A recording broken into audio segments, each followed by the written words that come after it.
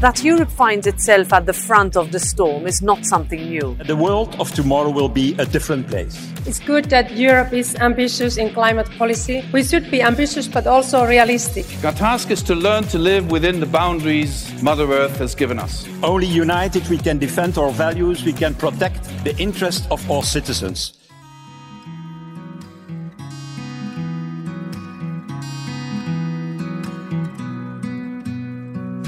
Welcome to a new chapter of Citizen Central, the podcast series all about the European Citizens Initiative. If you do not know this tool of direct democracy, let me run you through it in a nutshell. This is the tool allowing European Union citizens to come up with new ideas for EU laws that can spark a debate across the Union.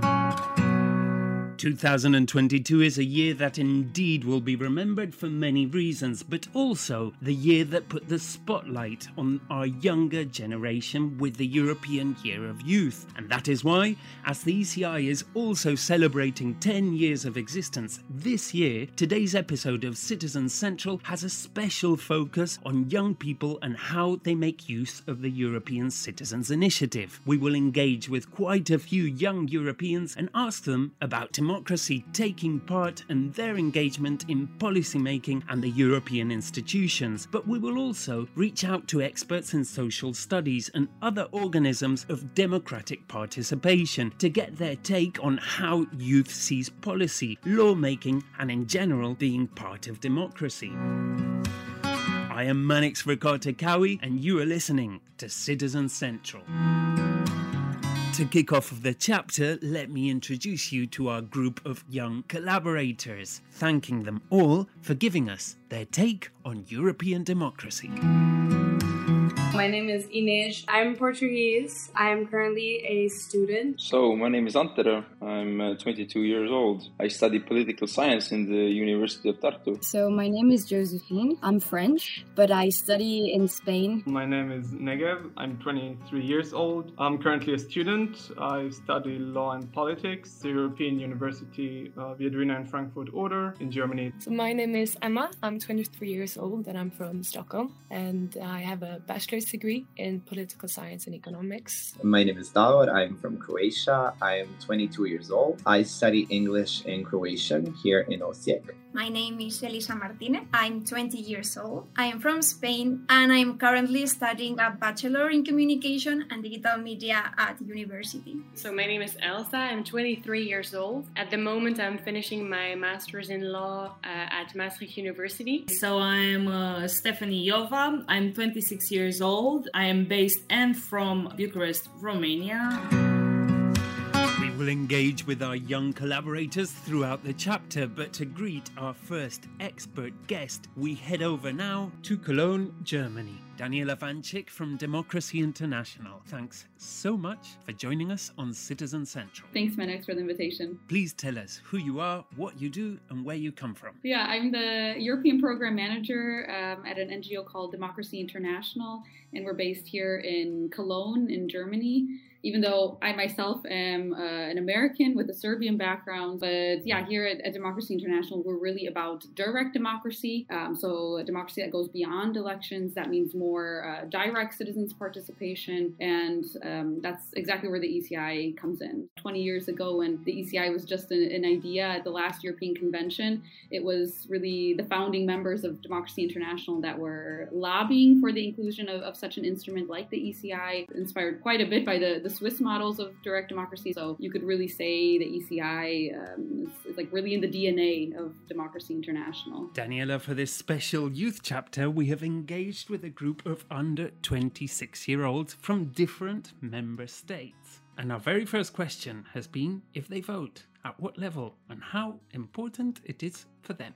Yes, I do, but only for my country, so France. I need to vote, so my interests are represented overall. I think the last time I voted was 2021. But I don't vote at a European level. I think voting is really important. And if you just randomly vote, then there's not really a point to it. I had the privilege to vote 1 time at each level. Of course, I vote whenever I can. I think it's a duty as a citizen as well, part of the privilege of living in a democracy. So I think everyone should take that seriously. I vote on all levels. I really think it's something very important especially for the younger people. I have only got the chance to vote once in my life. That's all my experience so far with voting. To have a say in what is going to happen in the next term. Yes, I vote every single time. I do indeed. I think it's a very important citizen act. It's extremely important, even if people are going to vote in blank. I vote on all levels. Voting is crucial in our democracy. Looking forward to many times more. That's really great, so I'm really glad I heard that. Yeah, it kind of contradicts what everyone thinks, that young people don't vote.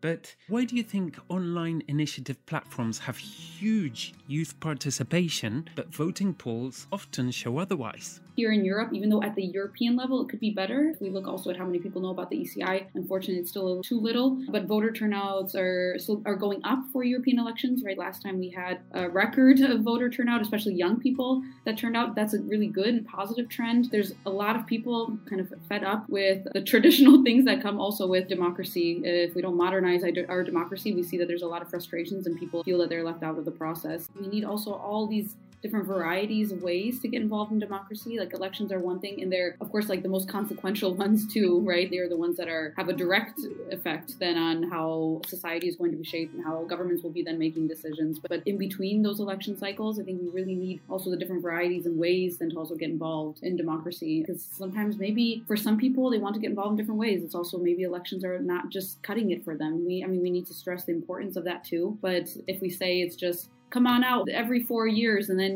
they don't hear from you, then you kind of lose people in the process, right? It needs activism in their mind. You need to give them more opportunities to be able to get involved. This demography is super technological. Everything happens so fast. So do you think that the regular 4 or 5 year cycle of politics or the 2-year cycle of an ECI is very long for young participants? We're really living in this like on-demand kind of world, but our democracy unfortunately hasn't always caught up to this. And young people get that because they're at the forefront of this on-demand kind of lifestyle. I mean, there's a reason why like membership in traditional political parties are going down, because young people are just not interested in joining parties anymore as their main way of activism in between elections. And I think that's exactly why there's just so much potential for youth in the ECI, because it just totally fits in this on-demand kind of life we live. You find a topic you're interested in, go in and sign it. Find the next topic you're interested in, go in and sign it. There's a topic you're interested in and it's not there, go in and register it. So it fits in perfectly, I think, with this developing society that we're living in. Some of them did know about the ECI, others did not, but we explained to them how it works and then asked them what they would like to see becoming an ECI. Greening the cities, demolishing streets, evolving cities into car-free areas. I love pets, and I don't understand how you can think that a pet is an object and you just leave them on the side of the road or you abandon them in the forest. I don't know. You should have the possibility to have free tap water wherever you go, like restaurants and so on. Maybe something related to how these new technologies should reach everyone and that everyone should be able to use them in a correct way. Make education more accessible, inclusive, and include all histories, not just the main history. Now that I know, I would be thinking, oh, maybe this could work. Yeah, now I will think of it much more. Yeah, really great ideas. Look at all these great creative ideas. The tap water one, that's interesting because that's the first ever successful ECI, right? The right to water, which the EU then introduced a new EU water directive. Inclusive technology, of course, I was a little bit anticipating that there would be something about some digital dimension, more inclusive technology. I think that's also really great. Totally fits also with this youth perspective of just how our societies are developing and becoming a lot more digital. Technology is definitely something that defines this generation, but technology also means pace. If we were to rewind 4 years today, or even 2 years today, I mean, the world was just a different place. A 4 or 5 year cycle, or maybe even a 2-year cycle, isn't exactly on demand, but it's really about having the variety in between those cycles. As I mentioned, I think that's the secret. Introduce more and various ways of allowing people to get involved in between that cycle. And introducing the ECI is already a great start because it allows people to have the opportunity to set the agenda instead of waiting for an election to choose a person who maybe will vote in favor of a certain animal rights initiative or so on. But it gives the people a little bit more power then to decide on issues directly and to put those issues forward instead of maybe connecting with a person and waiting for them to bring that issue forward. We asked our group what they would think about lowering voting age or ECI participation age. In Estonia, the voting age comes from the local municipality elections that comes from the age of 16. So I have voted since the age of 16. When you have the option from an early age, then even if you don't do it at 16, then maybe by 18 you finally understand the benefit. When you're under 18, you're not mature enough on the subject. Me, myself, I'm supporting the idea of voting at the age of 16. Younger people are mostly always like put aside, kind of not competent to comprehend politics. I think it would be completely counterproductive to give a right to vote to people who are not really aware of what's going on. Complicated, very complicated, because some of them already work. They pay taxes. It's their right to vote as well. With citizen initiatives could be a really good thing to do to lower the age and make it possible for young Europeans to vote as well. I think people are interested in politics younger and younger, so I feel we should give them a voice to express themselves, because I feel 16 is around the age where you start reading about politics and just more globally the world that surrounds you. Politics and I think law should be a part of what you learn in high school. Very interesting answers, very diverse like this generation, but do you think that lowering the age of participating in an ECI would help with the actual participation? Yeah, I definitely think lowering the age to sign an ECI and involving the youth aspect more in the ECI would encourage participation in the ECI and would really foster this kind of youth development. First of all, young people are so much more aware than ever before. I mean, we are really living the age of information. Even politicians are sometimes not as aware as constituents on certain topics, because it's the people who take up these activism roles and interest in certain issues. And really, I mean, today anyone can become an expert on something now, and young people have really demonstrated this in climate, of course, biodiversity, social justice too. I think these are some of the top topics that youth has really shown their interest in. But if you can connect issues to democracy, I think it's easier for young people to get involved, because it's a bit harder to connect to a candidate or a politician, because there's also that level of trust you then need to build. But people can get behind issues because that's what they've trusted, that's what they've been interested in maybe for years and years. And that's what the ECI and other initiative instruments do. They really put the issues then back at the core of democracy rather than a political personality. Talking about the issues, we had to reference activism, so we asked them if they consider themselves activists and whether that activism occurs online, offline. Here's their take. I prefer doing it physically. I do some stuff online time to time, but most of the time I try to volunteer for like physical stuff and not just stay in my echo chamber online in a world where things seem perfect and as if everyone is an activist. But you need to also go out there and go to the NGO you're trying to support, or like the cause you like, and be like, hey, I have these resources, this is what I can do for you, can I do something, and help you guys out. I have on change.org. Every time I see something related to climate change mainly or social activism, I like to engage with it. In Eastern European countries, in the Balkans, where we're still talking about minimum wage being like 300 euros a month. When people have to live in these conditions and struggle and live paycheck to paycheck, I think it's really hard for people to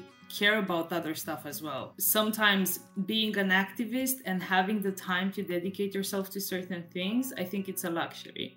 Yeah, that's interesting. I like also the girl who challenged a little bit the youth stereotype that we're not just in the online sphere, that she also really tries to get out of the online sphere and out of her echo chamber and to really go and also be physically present. Really glad I heard that from her. And the one also about the change.org. I mean, this is also like it's a petition platform, right? And these are also really popular in the last years because people are also inside, they're reading the news a lot more, and then it's easier for petitions to go viral, that they're sharing this and here, sign this petition, things are being shared on social media. that's exactly what we want to do with the ECI, right? That these initiatives also go viral and that people sign there as well. And if you allow 16, 17-year-olds to do that, then you, of course, have millions more people that could potentially sign. Change.org, for example, doesn't ask for a minimum age requirement. And I can guarantee you that there's probably lots of 16, 17-year-olds that are signing those kind of, green initiatives, climate initiatives, the one that the girl mentioned. Yeah, then this Eastern perspective, maybe they want to be active citizens, but at the same time, it's like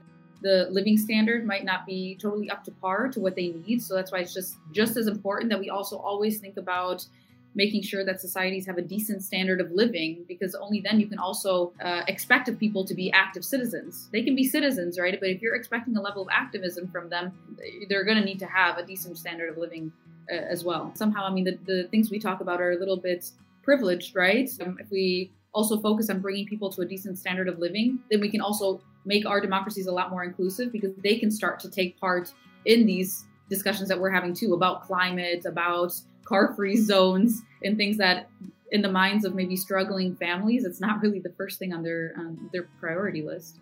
So what do you think we can do to make the ECI a smash youth hit? Yeah, that would be the dream, right? That this is in our, like, the daily kitchen table talk that people are saying. Yeah, I would say first and foremost, because it's also a youth-focused podcast episode, lower the age, definitely. Encourage and pressure member states to lower the age. Work with famous people that young people would know, like influencers, TikTokers, and so on. We can put all of the finances and support into communication campaigns that we want, and that's good. We should do that. But on the other end, we also need follow-up for the ECI, so that's also important. Daniela, thank you so much for joining us on Citizen Central. Thank you very much, Mannix. I appreciate it.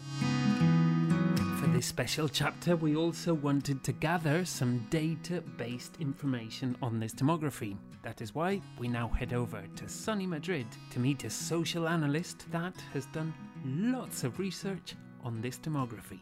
Paco Camas, please tell us a little bit more about yourself. Well, my name is Paco Camas. I'm from Spain, and I recently joined the public affairs team at Ipsos as a research director of public opinion.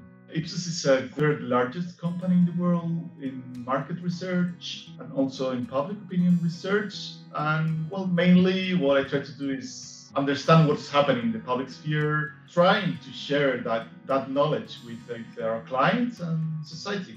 Paco, as an overall kickoff, how European did young Europeans feel in this European Year of Youth? Well, that's a very convenient question. I would say that there is a growing concern about the future generations' engagement with the EU. But the important thing right now is that the pandemic and the war seem to have overturned the tendency. The support of being a member of the EU, 65% of Europeans think today that their country's membership of the EU is a good thing. And that's the higher figure in more than 15 years. That's quite a lot.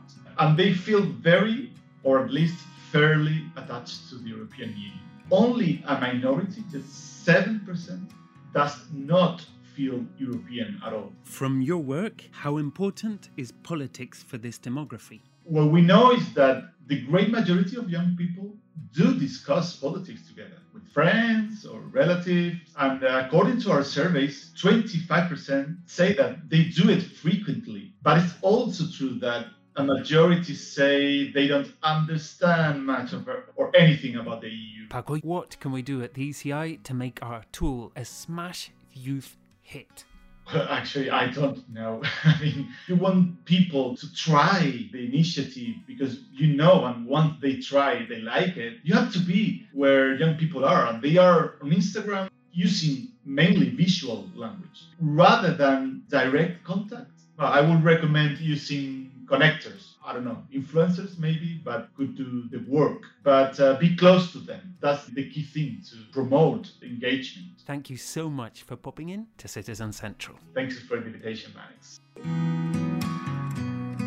Many ECIs have a considerable support from the youth. Many are future-looking and beyond, and youngsters often are more knowledgeable and engaged in European politics. A Among those who know the ECI, the million signatures is the key milestone. But sometimes, even when the million is still far away, success can shape up through having raised a topic and shown European policymakers a certain topic is of importance to the citizens. That is the case of the Ferrocent European Citizen Initiative, that in 2019 was asking the Commission to end the aviation tax exemption in the EU, an ECI that only raised 76,000 signatures, but was equally successful, as the idea was picked up in the Fit for 55 package and has become a clear objective of the Green Deal. Tassos Papachristou and Timothy Gelvert, welcome to Citizen Central. Thank you for having us, Manex. Glad to be here. First of all, please tell us more about yourselves. Hello everyone, my name is Timo. I come from northern France and I work in the European Parliament. Hey everyone, my name is Tassos, I come from Greece and I'm also working as a trainee at the European Parliament. Please tell us about Ferrocent. What exactly were you asking for? So we were asking the European Union to introduce a tax on aviation fuel, because for now there is no tax on aviation fuel, meaning that airlines do not pay taxes for the fuel they use for their planes. Okay, and when you started, did a million signatures seem like something easy? In my mind, yes, because I thought it was such a good idea.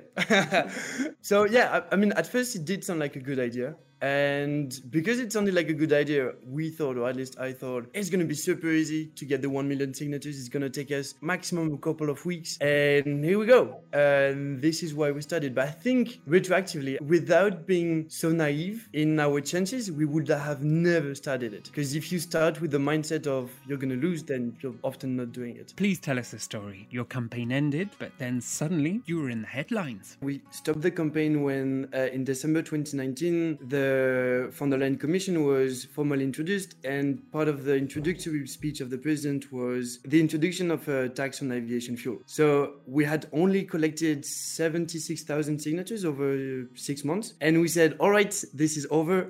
we didn't win per se, but the fact that an ECI invites the Commission to launch a legislative proposal, if the Commission president announces herself, then I guess it's a win for us, and that's how the campaign ended. But I think we wanted to continue this effort, focus more broadly on the transport sector and how to decarbonize the transport sector as a whole. And then we launched this very small youth-led NGO, and we advocated for sustainable policies for the whole transport sector. So I actually watched and read several of your interviews to prepare this interview today. So could you please explain to our listeners what citizen lobbying means? Citizen lobbying is maybe a step further from being an activist, because other than campaigning, you also try to influence institutional players. It's a very important part of the process, and you can't have one without the other. Obviously, civil society lobbying is extremely important, but I believe it's also important for citizens to take a bit of their own time and help these civil society organizations. Yeah, I really think lobbying is not a bad word per se, and everyone can use it. And if you have enough time, everyone should use it. It's not enough to watch the news. You also need to try to influence things that you really have at heart. Tassos, Timo, thank you so much for being on the podcast. It is such an inspiring story. Thank you for having us, Manex. Glad to be here.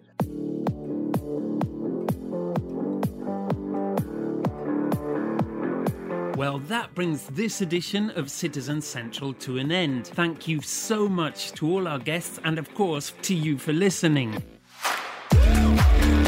And if you fancy finding out a little bit more about any of these ECIs, please do check our show notes. And you can also take a look at the ECI website or follow the ECI's individual social media channels.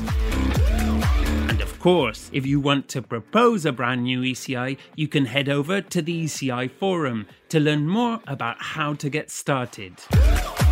I'm Manex Ricard-Takawi, and you've been listening to Citizen Central.